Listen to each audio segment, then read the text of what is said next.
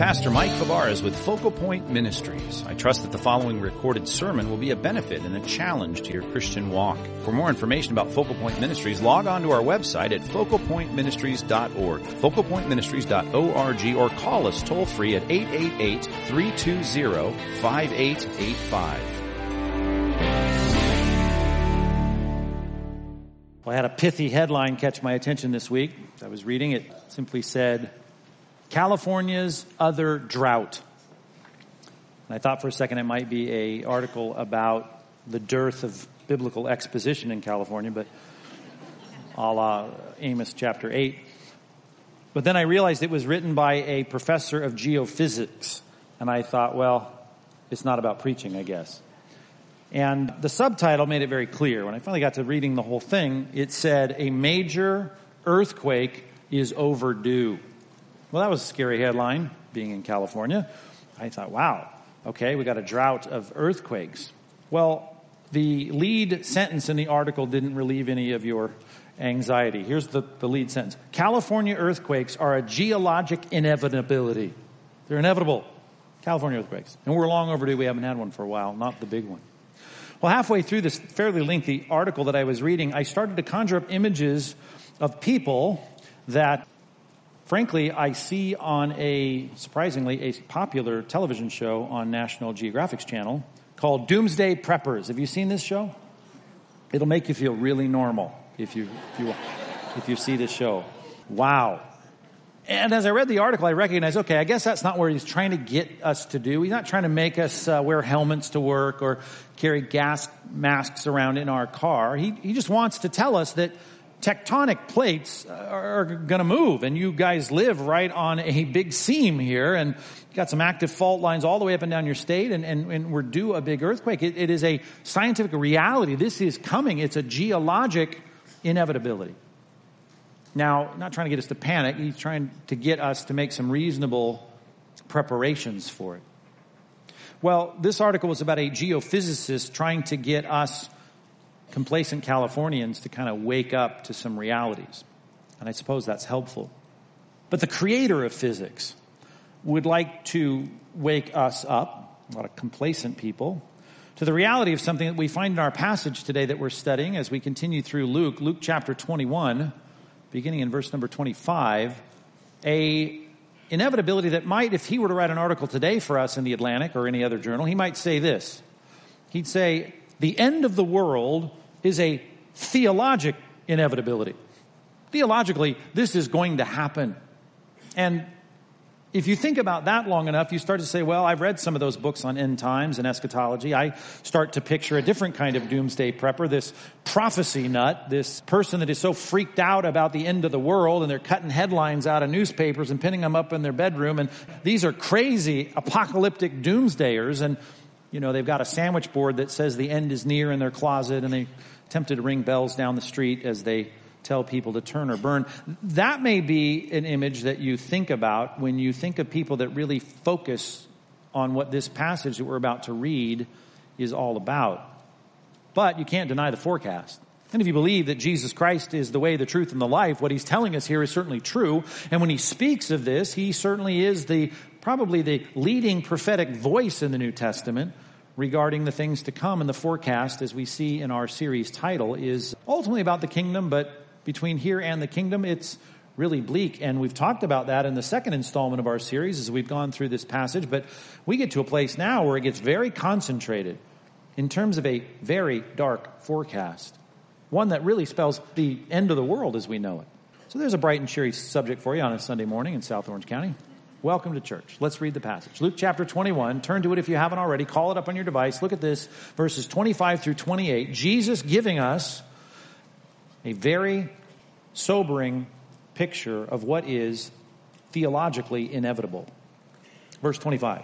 There will be signs in sun and moon and stars, and on earth distress of nations in perplexity because of the roaring of the sea and the waves, people fainting with fear and with foreboding of what is coming on the world. For the powers of the heavens will be shaken, and then they will see the Son of Man coming in a cloud with power and great glory. Now, when these things begin to take place, straighten up, raise your heads, because your redemption is drawing near. Well, it ends on a positive note there in verse 28. But there's some pretty dark and negative things, to use the word that we found in the text. It's a foreboding forecast about what's coming, not just on Israel. I mean, we're no longer in any way, I think, convinced that this is about 70 AD and some surrounding cities from Titus's Roman army that's going to take down the city. Now we're into cosmic scenes of sun and moon and stars, and we've got perplexity in the nations. And we're not talking about two nations, Rome and Israel. We're talking, it says there, a fainting and fear and foreboding of what is coming on the world. This is a universal problem. I think this forecast ought to remind us, if anything else, that the world as we know it isn't going to be here for long. It's a temporary reality. And let me be pastoral for a little bit as we start our sermon. Number one on your outline, if you're taking notes, just looking at verses 25 and 26, the forecast is it's going to come to an end in a big and dramatic way, the end of this age, where God does something in this world that is really horrific in many ways. Therefore, the world that you live in now, let's put it this way, you need to live like this world is temporary, because it is temporary and it is going away. The world as you know it and everything about it, all of its values, all the things it praises, all the things that it loves, all the things that it is enamored with, all the things that we know are not acceptable to God, nor are they pleasing to God. Those things in this society, in this world, it will come to an end. It will not come to an end in a joyful way, a happy way. It won't just fizzle out or burn out. It's going to come to an abrupt end. History is linear and it's moving toward an end, and this age will end with something that is horrible.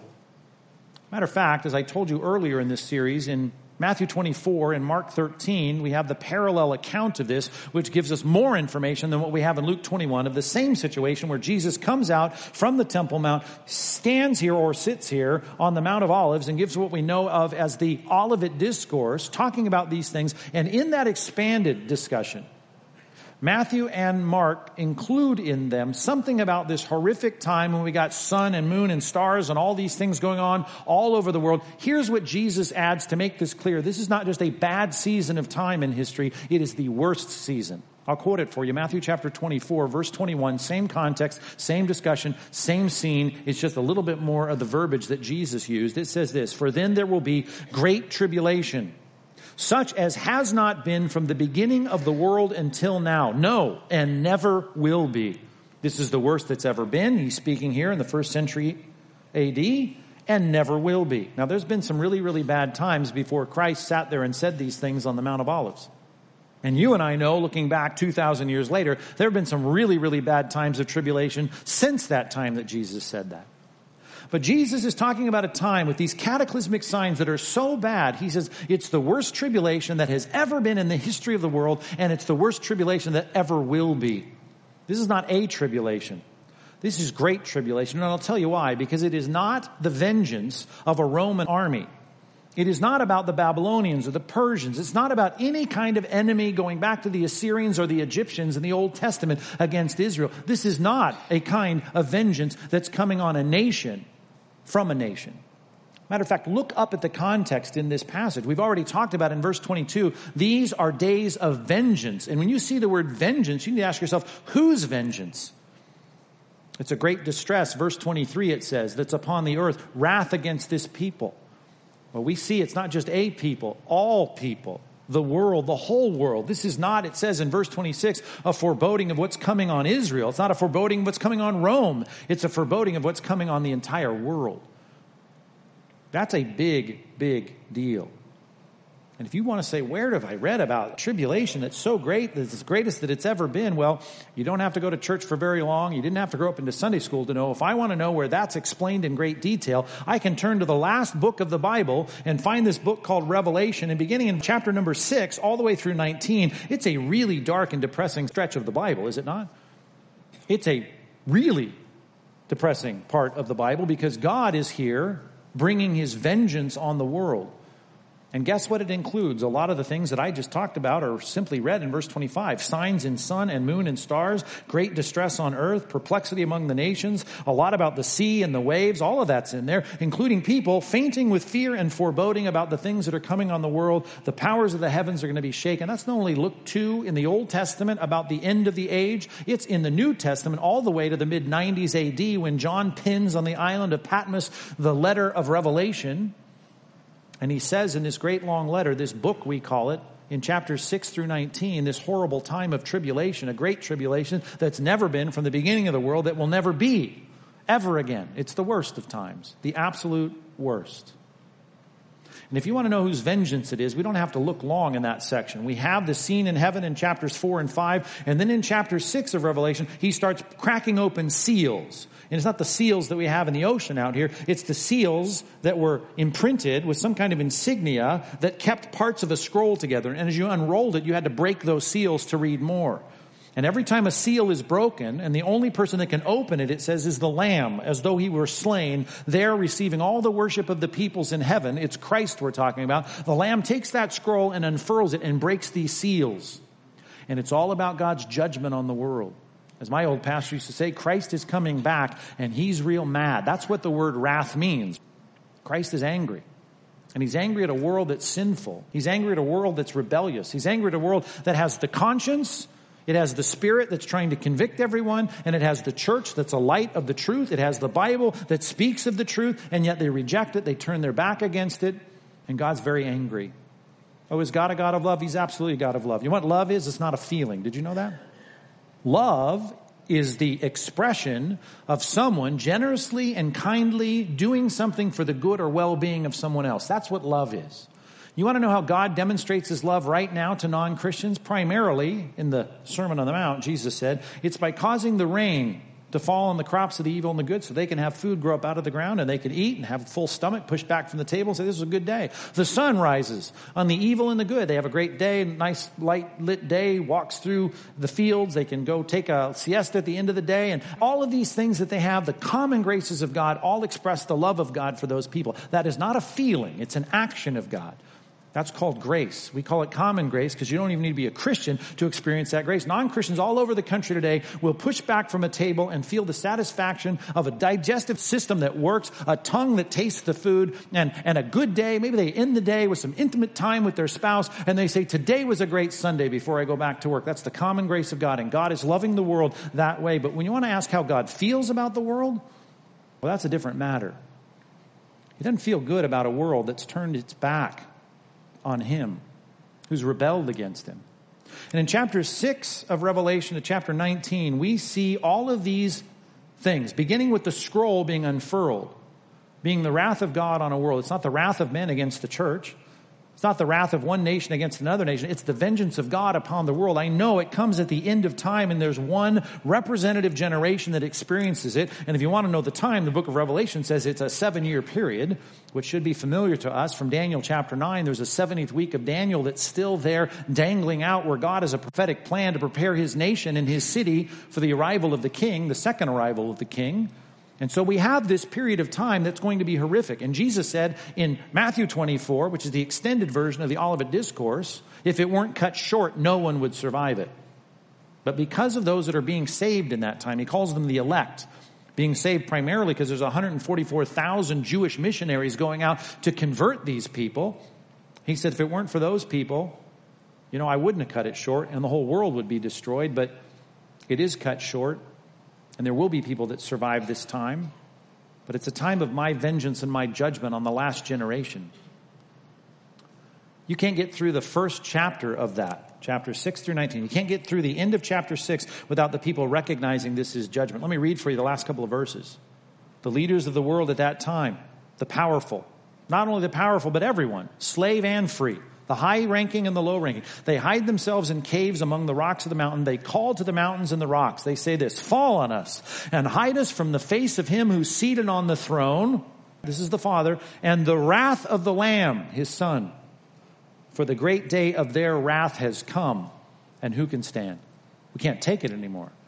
Now, when some guy in North Korea puts his finger on a button and launches a missile at America, and all the things on your TV and radios go off that say, hey, we're being bombed, I'm not suggesting that's going to happen, but let's just say that were to happen, we'd know who to hate. But when the sun starts blowing up and the moon starts falling apart or whatever's going to happen in the sky, you can't look at a picture on Wikipedia and say, I hate that guy. That's why everyone knows this is not about nations' vengeance. This is about God's vengeance on the world. And by the beginning of this, you can't even get through the first chapter of these judgments, and the people are saying God is mad at the world. It'll be clear, and they'll recognize it. As the Bible says throughout the book of Revelation, they still won't repent. It's a terrible time coming upon the world. And you and I ought to live like this world is not going to last. And in a sense, let me get very practical and pastoral. You and I ought to live like we don't love this place. What are you talking about? Turn in your Bibles to 1 John chapter 2. I'm supposed to love this world, aren't I? Well, love it in the sense that God loves the world, right? John 3:16. God so loved the world that he gave his only son. Why? Because his objective was to see them saved. But when we read the word world in John 3:16, I guarantee you what we're talking about in this sermon and what we're seeing in 1 John chapter 2, verse 15, is a different definition of world. And I know we kind of naturally interpret the word world based on its context, but I just want you to consciously do it here. It says in verse 15, are you there yet? 1 John chapter 2, verse 15. Do not love the world. Now, I know whatever's being loved in John 3:16, I want to be Christ-like. I want to be like God. I'd like to love the world the way that Christ and God love the world. How do they love the world? Well, 2 Corinthians chapter 5 says we should love the world being ambassadors. We ought to know the fear of God and love them enough. The love of God ought to constrain us out of concern for them to share the gospel with them because we don't want them to incur the wrath and judgment of God. But when it comes to the things of the world that I'm talking about, if God is really angry at the things that are done with late night comedians, if the things that God looks at and he sees praised at all these award shows that go on, when we look at the magazines and we look at the blogs and we see all that's going on in the internet and on social media, and we look at that and we think, this is what the world is all about. When we look at advertisements, when we look at the things going on in higher education, in the ivory towers of academia, and we see those things and we realize this is so far out of the pale of what God says is good and right and true.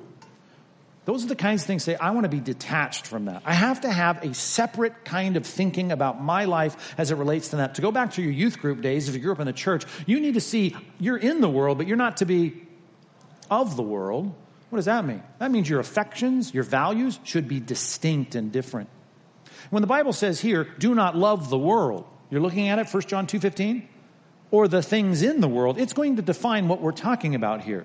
We're not talking about you loving your spouse or loving your kids or loving your parents or loving your neighbor enough to share the gospel and be good to them. We're not talking about that. We're talking about a kind of love he's going to define in verse 16. That if you love the things in verse 16, these things in the world that he's about to define, then the love of the Father is not in you. Maybe in the margin you ought to put James chapter 4. James chapter 4 makes it very clear. When we start getting friendly with the world, and by that, the things he's about to define in verse 16. When I say, I know God's mad at the world and the rebellion of the world and the values of the world and the compromise of the world and all the transgressions of the world, but I kind of like it. I like to be entertained by it. I like to laugh at it. I like to be a part of the conversation. I like to look like a voyeur through the magazines and see myself as part of that world system. And I want the accolades and the praise and I want all the stuff that they have. I just want you to recognize that God says that makes you an adulteress. Let's just be really clear. And you don't even have to be in bed with the world. You just have to be, it says, a friend of the world. If you make yourself a friend of the world, see, you make yourself an enemy of God. There's no way for you to flirt around with another woman, so to speak, without you being unfaithful to the God who says, this is what your life's all about. You see, you're supposed to say, yeah, I live on the earth, but I'm a citizen of heaven. I have a different constitution. This may be hard in our day, when a lot of Christianity is just dumped in your lap to say, hey, just kind of make this a better life for yourself here and now. But you do recognize God's called you to step out from the world. Even the word church in Greek, ekklesia, used over 100 times in the New Testament, has that sense of calling you out from the rest. I understand it means to call together for an assembly. But the idea is you're called out from the rest, certainly as a church, to be distinctive. And God says, be holy as I'm holy. What does holy mean? Separate, different. Don't be like they are. What kind of things are we talking about in the world? Verse 16. For all that's in the world. Lists three things. The desires of the flesh, the desires of the eyes, and the pride of life. Now stop. Those three things, think this through. All of those things have a godly outlet And in the kingdom of God that we're ultimately preaching about in this series, the coming kingdom, all of these things will be present. And that is my flesh, not in a bad sense, but in a redeemed sense, all that is good about being a human being, it will find its desires fulfilled. It's called gratification, satisfaction. There's going to be satisfaction. And when it comes to the desires of the eyes, there's lots of talk in the Bible about beauty in the kingdom. Matter of fact, it's described as a beautiful place, and God himself has talked about a God of beauty, and we're going to enjoy the beauty of God and the beauty of real things that are important and virtuous to the Lord. And the pride of life, well, there'll be no pride of life, and that word, I think, is in a category of its own. But we recognize when it comes to exalting one person and giving him glory or fame, well, God's about that. He says, I'm going to have a cabinet, and there's going to be someone seated at my right hand. And it's according to the Father to place that person there based on their Christian life. And when it comes to people like the apostles, their names are going to be etched on the walls of the New Jerusalem. There's going to be fame, and there's going to be prominence, there's going to be importance, there's going to be elevation and promotion. But those things are found under the economy of Scripture and the Bible and eternal virtuous truths that God defines by his nature, not by the world. The world's got its own definition of these things. The desires of the flesh, we're not talking about the righteous or normal, natural side of what a normal, natural human body might want, like a good meal this lunch or this afternoon when you're hungry and you eat a decent lunch. We're talking about the desires of your flesh that go beyond, that transgress the boundaries of what God says is good. And the desires of the flesh, you might say, those worldly pleasures. And when I use worldly, we're putting it now, defining it even by the context here. Those things that you know are a transgression of God's laws. They're corrupting in the end. They're not good. They're not satisfying. And ultimately are not the things that God wants your life to be imbibing in. The worldly satisfactions or gratification that lies beyond the bounds of what God says is right and good and righteous. The desire of the eyes, same thing. Temporal beauty, a transient attraction, the surfacey kind of attraction that fuels, I don't know, let's just be blunt and frank, the porn industry. Think that through. Well, let's picture this. Let's picture a guy putting dollar bills in a G-string of a girl at a strip club, being attracted to that. And you'd say, well, there is an attraction there, I suppose, but you'd know, I hope, on a Sunday morning as your preacher's looking you in the eye, that's not the kind of attraction that we're into. But I think you'd know there's another kind of attraction, even a romantic attraction that you'd look at. Let's picture now a couple with wrinkles and gray hair at their 50th wedding anniversary, and they love each other, and you were at that party celebrating their nuptials and their love and their romantic love. He leans over and kisses her, and you'd say, that's a beautiful scene. There's something beautiful there. And even that man leaning over to kiss that bride of his for 50, you'd say there's some beauty in that, and there's even beauty in the attraction of doing that. That's a beauty on a different category. And the world's saying, here's one that we want you to pursue, and here's the other one that, well, whatever, you want to be Ozzie and Harriet, I guess you go. We have one condemned and we have one exalted. The lust of the flesh, the lust of the eyes, and the boastful pride of life, where it says here in the ESV, the pride of life. That sense of exaltation, that promotion. It's the promotion that the world wants to applaud you for, not for the virtues and the godliness and the righteousness that God says this promotes and exalts a man. Not those things. They stand in contradistinction to what the Bible says. And you see it all throughout the world. The things you'll get praised for. I could go on YouTube this afternoon and say all kinds of things that would get thousands of likes. I guarantee you, I could go on YouTube and get hundreds of thousands of likes. As a Southern California pastor, I know exactly what to say. And it would be, I could be on the news by the end of the night. By the things that I say, that the world would go, fantastic. Finally a pastor who's getting it. I could do that. But they're not the things that God would say exalts a person. As a matter of fact, it may turn the world against you. As a matter of fact, the Bible says it will turn the world against you. Everyone who desires to live godly in Christ Jesus will be persecuted. We looked at that in the second installment of this series. And all I'm saying is that God is all about you having gratification, attraction and beauty, having a sense of worth, but there's a world's definition of those things and a version of those things that the world is trying to say, here's some worldly pleasures, here's some temporal beauty, here's some world's accolades, and it says imbibe on this, drink on this, have this, gratify yourself, knock yourself out with this. This is what life's all about. The Bible says, bottom of verse 16, none of that is from the Father. It's from the world. And the reason I'm reading this passage, verse 17, the world is passing away along with its desires. Now, when you read the words passing away, it seems like a euphemism. Like when someone dies, we say they passed away. And if you picture in that something that you shouldn't picture, let me correct you. It's not about God just kind of lets this thing burn out. It's not like trash even that we put in a white plastic bag and zip it up and take it to the curb and drop it in the trash can. This is like a trash compactor. This is an active sense of God's judgment on a world. And the Bible says that's what's coming. As a matter of fact, he tells us, and we read this in Luke, and we studied it in Luke, where he tells the story of his coming back, and he speaks of the reality of his return, and he says it's going to be like it was in the days of Noah. It'll be really bad, but there'll be an opportunity all the while for you to be saved. You can get out from the world, but you got to step out from the world. You got to make your abode in this big barge called an ark, sit in that thing, and wait for God's salvation. But you're going to have to leave your home, have to leave some of your friends. You're going to have to step out from the crowd. You'll probably get ridiculed, just like Noah, who was building the ark, was ridiculed. And then it slips into another Old Testament example, and it says it's like Sodom and Gomorrah. Like Sodom and Gomorrah, where God was going to rain down his judgment on those cities of the plains. But he gave an opportunity for people to escape. And he told them to escape. And Lot, of course, was one of the prominent members of that community. He was called out as the nephew of a very righteous and well-known man named Abraham and his godly wife Sarah. And while they had their flaws, they were certainly a paragon of what was right, to trust in God and be righteous. And surely Lot, even in the New Testament, is described as someone who had righteous desires. And to live in those cities of the plains was a torture on his soul, being tempted, like I hope you feel that torture in this world, with all the worldliness jammed at your face, at your eyes, and your senses. You recognize this is a hard place to live the Christian life.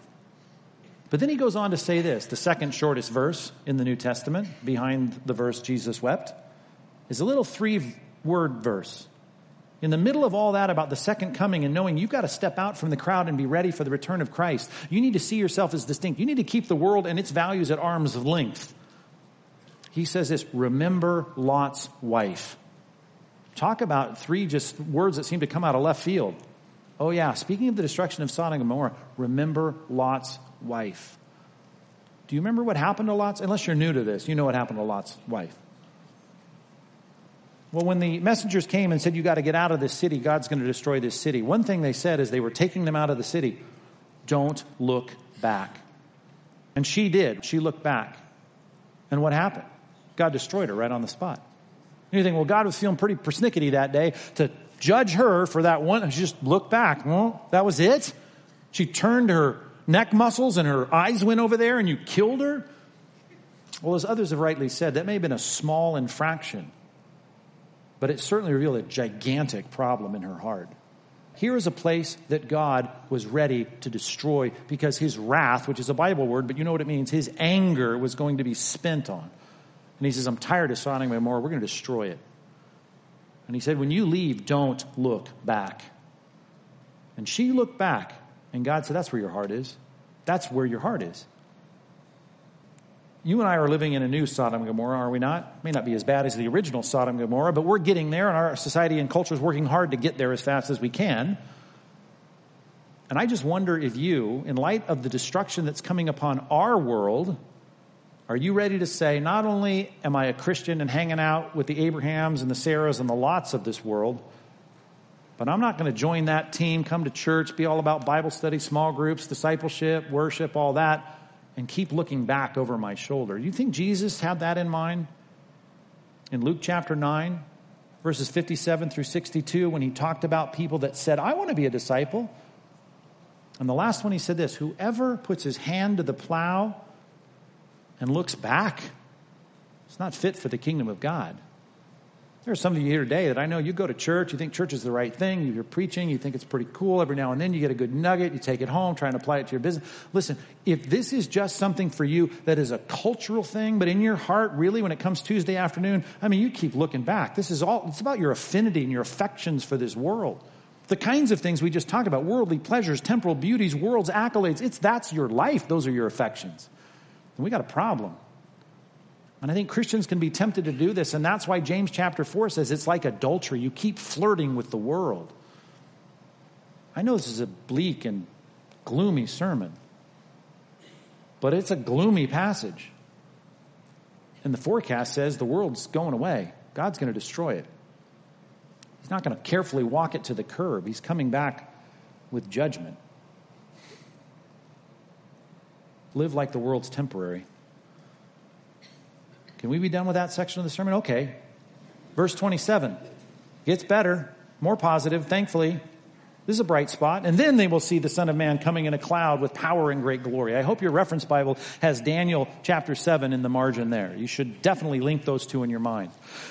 Here comes this one, like the Son of Man, coming out of this cloud, presenting himself before the Ancient of Days, having all the authority and glory and dominion, and everyone's supposed to bow down and worship him. The Son of Man's coming. Now, the Son of Man came the first time, very humbly, in a Bethlehem stable, and it didn't look much like the coming on a cloud with great power and glory. It didn't look like that. Well, it wasn't. Something that the Old Testament couldn't see clearly. As I said before, it's like two peaks on two prophetic mountaintops with a big valley in between, which right now we know is at least 2,000 miles long. And what's envisioned in the Old Testament is the coming of the Messiah, but so often we have this kind of conflicted view of a suffering servant and a reigning king. Well, we know now, though, that it was going to come in two stages. The first coming of Christ, second coming of Christ. Well, the second coming of Christ is going to culminate after the worst tribulation that could ever come upon the world. He's going to come back, the Son of Man, and everyone's going to see him coming in a cloud with power and great glory. As a matter of fact, it's called there in the bottom of verse 28, the redemption. Redemption of what? The rest of the Bible, if you look carefully at it, speaks about the end times. It speaks about the day of the Lord or the coming of the Lord. And just like the first coming of the Lord was in stages, really, if you look at it, torn in part, torn in two pieces between a big valley of 2,000 years. The actual second coming has several prophetic features to it, which include several kinds of comings, if you will, of the Lord. The most prominent one that I hope in our circles you've heard of is in 1 Thessalonians chapter 4. It reflects those words in John chapter 14 when Jesus said, hey, I'm going to go away. But if I do go away, I got stuff to do, prepare a way for you, prepare a place for you. I'm going to come again and receive you unto myself, that where I am, you'll be also. I'm going to come and get you. Now, 1 Thessalonians chapter 4 puts it this way, that those who are alive and remain until the beginning of this whole sequence of events under the umbrella of the day of the Lord are going to be caught up together to be with the Lord and to meet him in the air and then forever be with him. So the beginning of a face-to-face relationship with the Messiah is going to start for us. It starts long distance now, I hope, as you're a Christian. You pray to him, you pray in his name, you worship him. The Christ that you worship long distance is going to now become a up-close and personal face-to-face relationship. Starting at a time, the Bible says, that will come, as 1 Corinthians 15 says, with a twinkling of an eye. Immediately you will be caught up. You talking about the rapture? You talking about the rapture? Talking about the rapture. Oh, I don't know if I believe in the rapture. I looked it up on my phone. There is no word rapture in the Bible. I don't believe in the rapture. You believe in the rapture. I guarantee you believe in the rapture. If you don't believe in the rapture, you need to read your Bible, because the rapture is clearly in the Bible. What you need to figure out is when the rapture takes place. Rapture, it's not in the Bible. No, it's translated there, caught up. We get the word rapture from the Latin translation of the Bible, because if you take the Greek word that's in that passage, harpazo, and you translate it into Latin, which was the Bible of the church for 1,000 years, where a lot of the theology became very systematized and codified and written down. They went to that Latin Bible, the Latin Vulgate that Jerome translated, and they chose those words to represent doctrines. Well, the word there, almost transliterated perfectly, is the word rapture. And that concept, we get it into English, rapture. You got that word translating harpazo, which, by the way, occurs 14 times in 7 books in the New Testament. So it's not a hapax legomenon, as they say. It's not just a one-time usage word. And not only that, there's other words that describe the same exact thing. And that is a person being caught up into the sky to be with the Lord. As a matter of fact, we see that. I mean, I know you believe in this one, don't you? When Jesus in Acts chapter 1 was on the Mount of Olives after the resurrection, and the Bible says he was caught up or taken up, we call it the ascension, up into the sky. He ascended up into the sky. Now, it's a different verb, I understand, but it was a bodily taking up into the sky. And the messengers of God at that point said, just as you saw him go, you're going to see him come back. Well, how can he breathe up there? This was the miracle of the taking up of a human body, just like we see in the Old Testament. Different language, I understand, but we see Enoch, and the word there is he's taken up or he's caught up. And we see it of Elijah with that whole fiery chariot thing. He was taken up into the sky. These pictures of being caught up, even Paul uses the word in 2 Corinthians when he speaks about being caught up, uses the same word, harpazo, that we see in 1 Thessalonians chapter 4 when he says, I was caught up into the third heaven, into God's throne room, whether in spirit or in body, I don't know. Well, if it was in body, we got another picture of someone being physically taken up off the planet. He was brought back down. But the idea of the rapture is clearly in the scripture, and it's taught here prophetically in 1 Thessalonians chapter 4 as Christ coming to take his church. Now, I could spend a lot of time trying to prove the timing of that, but let me simply say, when it comes to this 70th week of Daniel, this 7-year period, which the book of Revelation is clear on, the book of Daniel, I believe, is clear on, you've got at the end of this a redemption for people that are assembled in Jerusalem with surrounding armies, not the one in 70 AD, not the others even in subsequent generations or centuries, but the one that takes place at the end of the world described in the book of Revelation. That one is the redemption of Christ. Christ comes to redeem his people, and according to Zechariah 14, his feet touch the ground right there. There is a coming of Christ. I already quoted from Revelation chapter 6 when he comes to the world in wrath. You know what they say? Rocks fall on us, because what's come upon the world is the wrath of the Lamb and the one who sits on the throne and of the Father. Christ comes in wrath. Christ comes in redemption. But before all of that, Christ comes to redeem his people, to use the words of Romans chapter 8, redeem the body, or let's just use the other R word as long as we're trying to alliterate the sounds, to rapture his church. He raptures his church. We have a covenant with the people of Israel. The reestablishment of this Israel is already in place. We have these series of months that are described in the book of Revelation, which equals 7 years. You have great tribulation that's the worst that's ever been, starting with these seal judgments, the trumpet judgments, the bowl judgments of God. And then you have Christ coming back to touch his feet down on the Mount of Olives. The New Testament parallel is Revelation chapter 19. The Old Testament depiction is Zechariah chapter 14. And you have here the deliverance of the people of Israel who'd been saved during that period of time by the 144,000 Jewish missionaries from 12 different tribes. And then you have the establishment of that millennial kingdom we talked about previously in this series. And after that, the eternal state. Here's this period of time. The coming of the Lord is a series of events. If you want to talk about it, it's the coming of Christ for the church to meet him in the air. It's the coming of Christ in wrath during the period of time. It's the greatest tribulation the world's ever seen. It's the coming of Christ to touch his feet down on the Mount of Olives where he left to redeem the people of Israel. And I say that because if you read our New Testament reading yesterday morning, it was on that road to Emmaus discussion.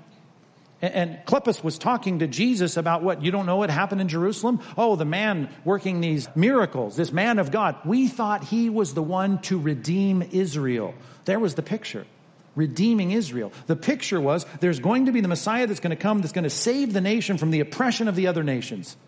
It's exactly what they asked in Acts chapter 1 when they said, now is the time that you're going to restore the kingdom, restore to us the kingdom. Chapter 2, they're preaching it. Please get saved now so Christ can be sent back down to bring those times of refreshings that were talked about in the Old Testament by the prophets.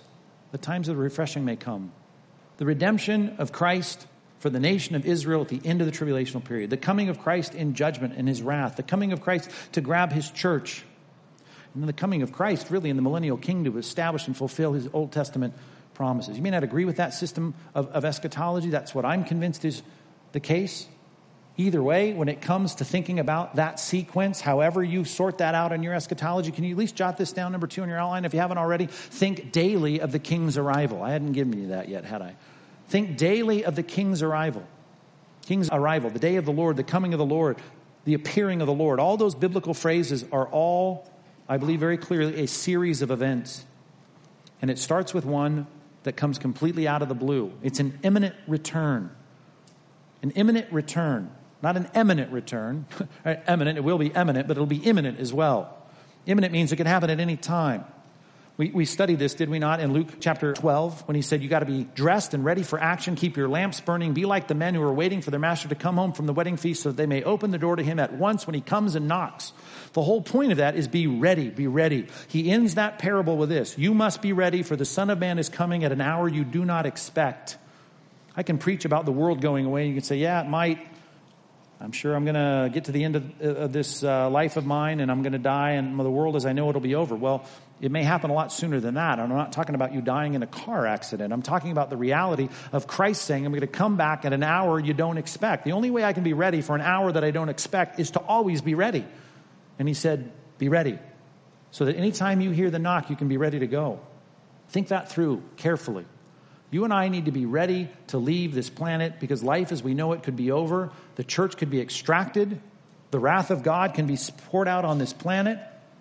And then the final battle of Armageddon, the Bible says, the coming back of Christ to save or redeem his people, to bring those times of refreshing that will be inaugurated by the millennial kingdom. That's all part of this plan, but it starts with Christ's return for his church that could take place at any time.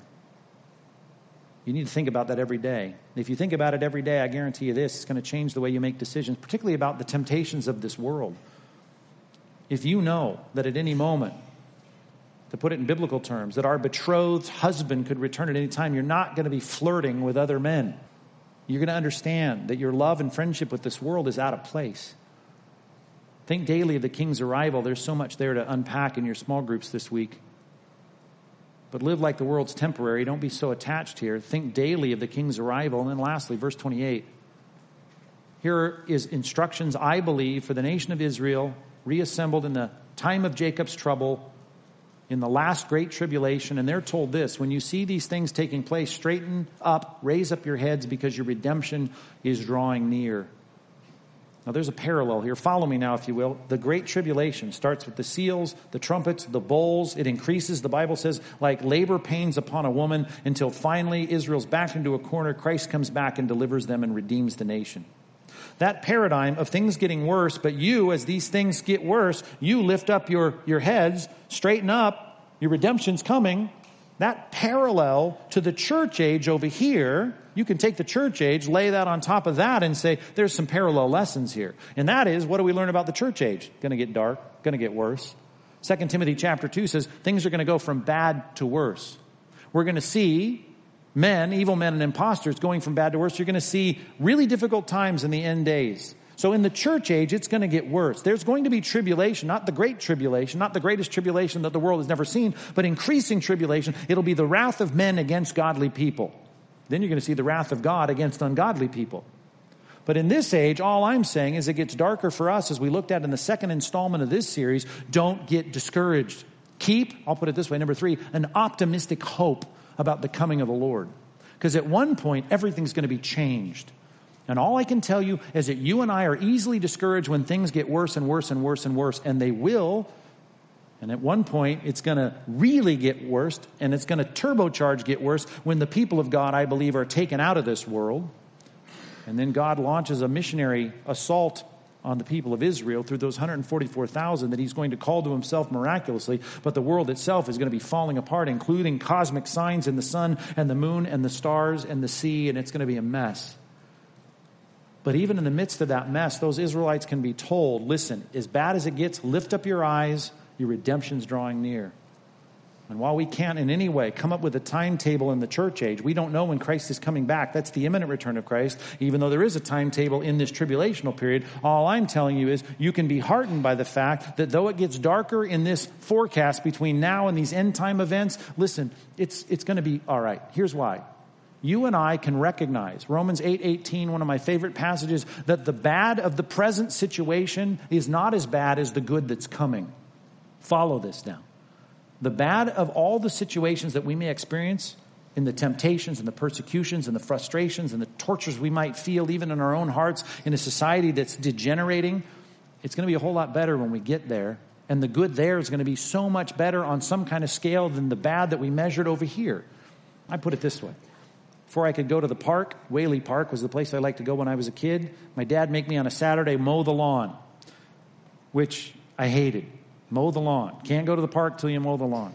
So I had the assignment. My friends were already there. They were already throwing the football around or the baseball around, depending on what season it was. I wanted to get to the big park, this boundless park where I could run around on the grass over there. But right now I got this patch of grass and I hate it. And I got to cut it. And it's hot and I don't want to do it. My friends are at the park. I want to go. Well, you can go, but you got to cut the grass. See, the thing that kept me going, the fact that it might take me 45 minutes to cut the grass is I can get 4 hours this afternoon, 6 hours this afternoon at the park doing whatever I want over there. I can't wait to get done with this to get on to that. But I got to do this. I got to go through this. Dad's got me going through this, and I got to do it. But it's not going to be half as bad as the good that's over here. To read the passage, Romans chapter 8, verse 18, he says, I consider it nothing. You shouldn't even compare the two. I consider that the sufferings of this present time are not worth comparing to the glory that will be revealed to us. Yeah, you're in the middle of cutting the lawn in some pretty hot circumstances. But the kingdom is coming and Christ is going to return for his church. I don't have time for any of this, but 2 Peter chapter 3, it is on the back of the worksheet, at least the first 7 verses. I'd love you to go all the way to verse 13.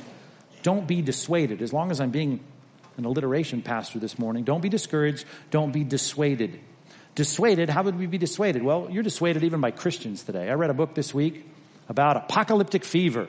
Apocalyptic fever, recommended by some Christian friends, Christian publisher, Christian writer, and basically looking at guys, I suppose, like me, that are going to be preaching this weekend on the apocalypse, saying, oh man, you guys settle down, pull it back, dial it back, man. Don't get everybody excited. You might be writing some more, books about prophecy. Listen, you understand, they make a caricature out of the prophecy nut. And I'm not saying that's the only doctrine in the Bible, but whenever I get to a passage about prophecy, for that week at least, I want to be a prophecy nut, and I want to make sure that that application lingers throughout my Christian life. And the lingering application throughout your Christian life is the world is temporary, it's coming to an end, but Christ is coming back. Set your hope on that. Think about it all the time. Say with the early church, Maranatha. Get your heart there.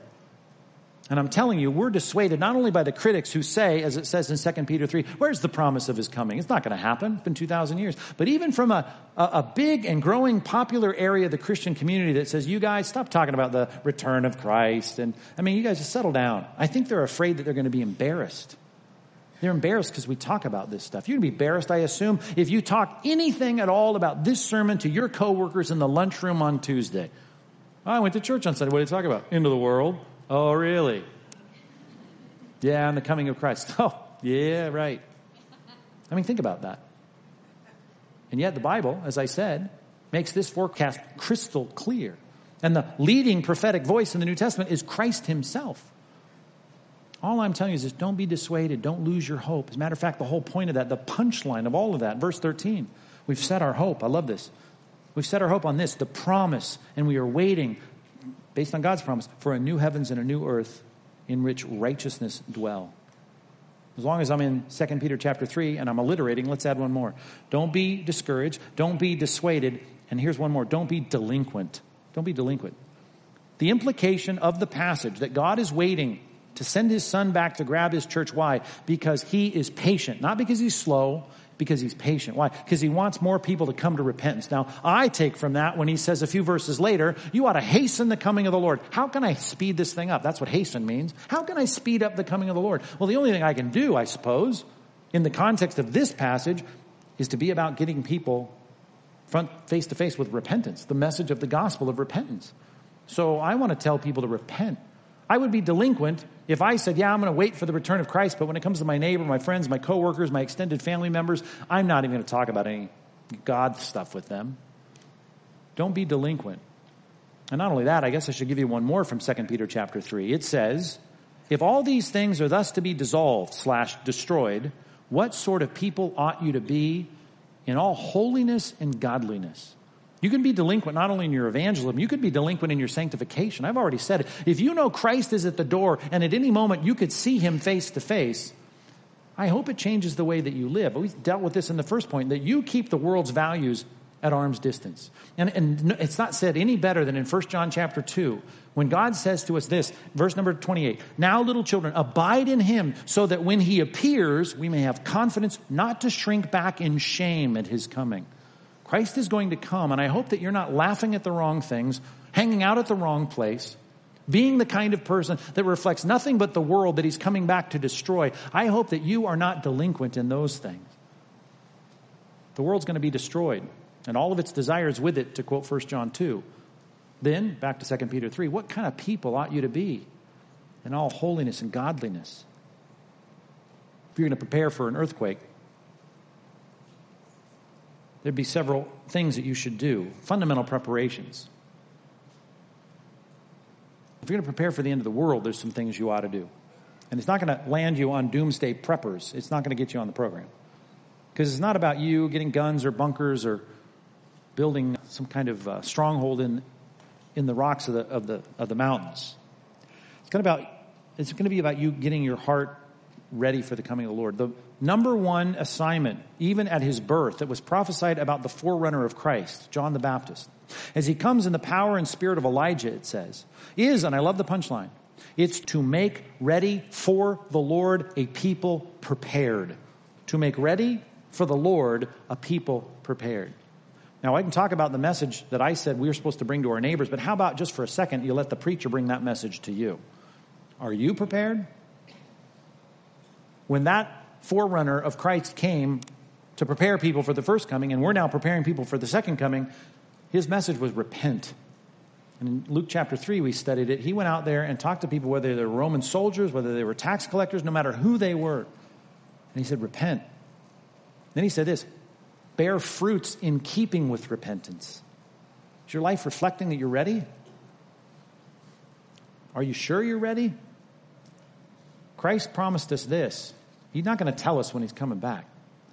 The end times events could start at any moment. It could happen this afternoon, next week, next month. Don't wait. Don't sit there like so many foolish people do and say, well, I want to live my life for me now. I want to kind of hang out with the world, have all that lust of the flesh, lust of the eyes, boastful pride of life. I want all that now. But when I'm old and on my deathbed and I have my last kind of bout with whatever cancer I got, then I'll get right with God. And sadly, you'll have motivation for that because every now and then you'll hear of some deathbed conversion. Don't bank on it. The Bible makes it clear at any moment this could be over for us. Not because you die in a car accident, although that's a possibility. Because Christ could say, we're done. I'm going to grab my church, and then I'm going to unleash my anger on this world. And then I'm going to prepare Israel for the millennial kingdom. But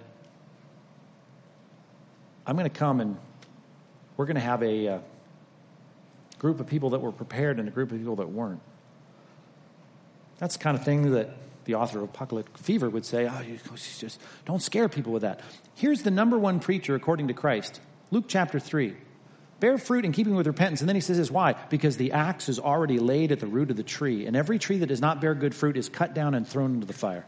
If you don't want a hell, fire, and brimstone preaching, well, then you're going to have to go to a church that never preaches biblically. Because at some point, the Bible is going to drive us to preach like John the Baptist and say, when we reach a passage like this that says the world is going to be destroyed, you better make sure that your heart is ready. And not only that, Christians, don't keep looking back. Remember Lot's wife. Get ready. Prepare yourself. Because if you disregard the warnings, you won't prepare yourself. If you're not prepared, then you're going to be on the wrong side of history. December 7th, 1941. Does that mean anything to you? U.S. Navy Lieutenant Kermit Tyler was told the following. Sir, the radar shows a large formation of planes heading for Hawaii. To which he famously or infamously responded, don't worry about it. It's nothing. Now, of course, Lieutenant Tyler should have heeded the warning, scrambled some planes, and perhaps we could have spared Pearl Harbor, the devastating loss that we in America, looking back on, grieve as a horrific loss. But he didn't. And I don't want to draw too many tight parallels here, but I think being stationed in Hawaii may have had something to do with this. Can you imagine living in Hawaii as your assignment? You're supposed to be a warrior, a fighter, vigilant, on the edge, ready at any time, and hey, surf's up today, man. I mean, I'm wearing Hawaiian shirts, I'm wearing flip-flops. I love being stationed here. I think maybe that had something to do with taking the edge off of those warnings. I mean, I know there's more to it than that, and you're an expert on the World War II and Pearl Harbor probably. You'll correct me on the patio, but I do know this as a preacher who's probably preached a lot more than you have to people in Orange County. There's a lot of complacency that we Californians have about spiritual warnings in the Bible. Because we sit in air-conditioned rooms like this, we drive nice cars, we have padded seats at church. Everything's pretty copacetic for us. But the warning in Scripture is right there. And we got to be ready. Sir, the radar shows a large formation of planes heading for Hawaii. The radar is very clear about what's coming on this entire world. I just want you to not say, don't worry about it, it's nothing. Ball's in your court. I preached my message for the weekend. You got to decide what you're going to do with it. Let's pray. God, I know the return of Christ has so many facets to it, not just in terms of the sequence of events in the prophetic calendar, but two primary facets to it when we think about how it affects our hearts. In one way, and we sing songs about this, and it is true and right that we anticipate the return of Christ. We can't wait to see the Lord face to face. We want to hasten that day, not just to see people's souls saved, but to see our faith realized, our hope vindicated. And God, that's perfectly appropriate and it's biblical. We look forward to the day when our faith is sight. We can't wait for the kingdom to come. The forecast of the coming kingdom, it gives us great hope and joy in one sense, but it also brings a sense of sobriety to us. That we live in a new Sodom and Gomorrah, a world that is increasingly rejecting you, and one day you will return in judgment. So God, may we be the people that are prepared so that we are ready for you when you return in a twinkling of an eye, when you have that moment, when you take home your people in this church age, that we will be people that are, like that passage says in Luke, ready, our lamps are burning, and anytime the master knocks, we're ready to quickly open the door. God, prepare us, make us think more about the return of Christ this week than we've thought about our entire lives. Get us ready. Let us cry out with the early church, Maranatha. In Jesus' name, amen.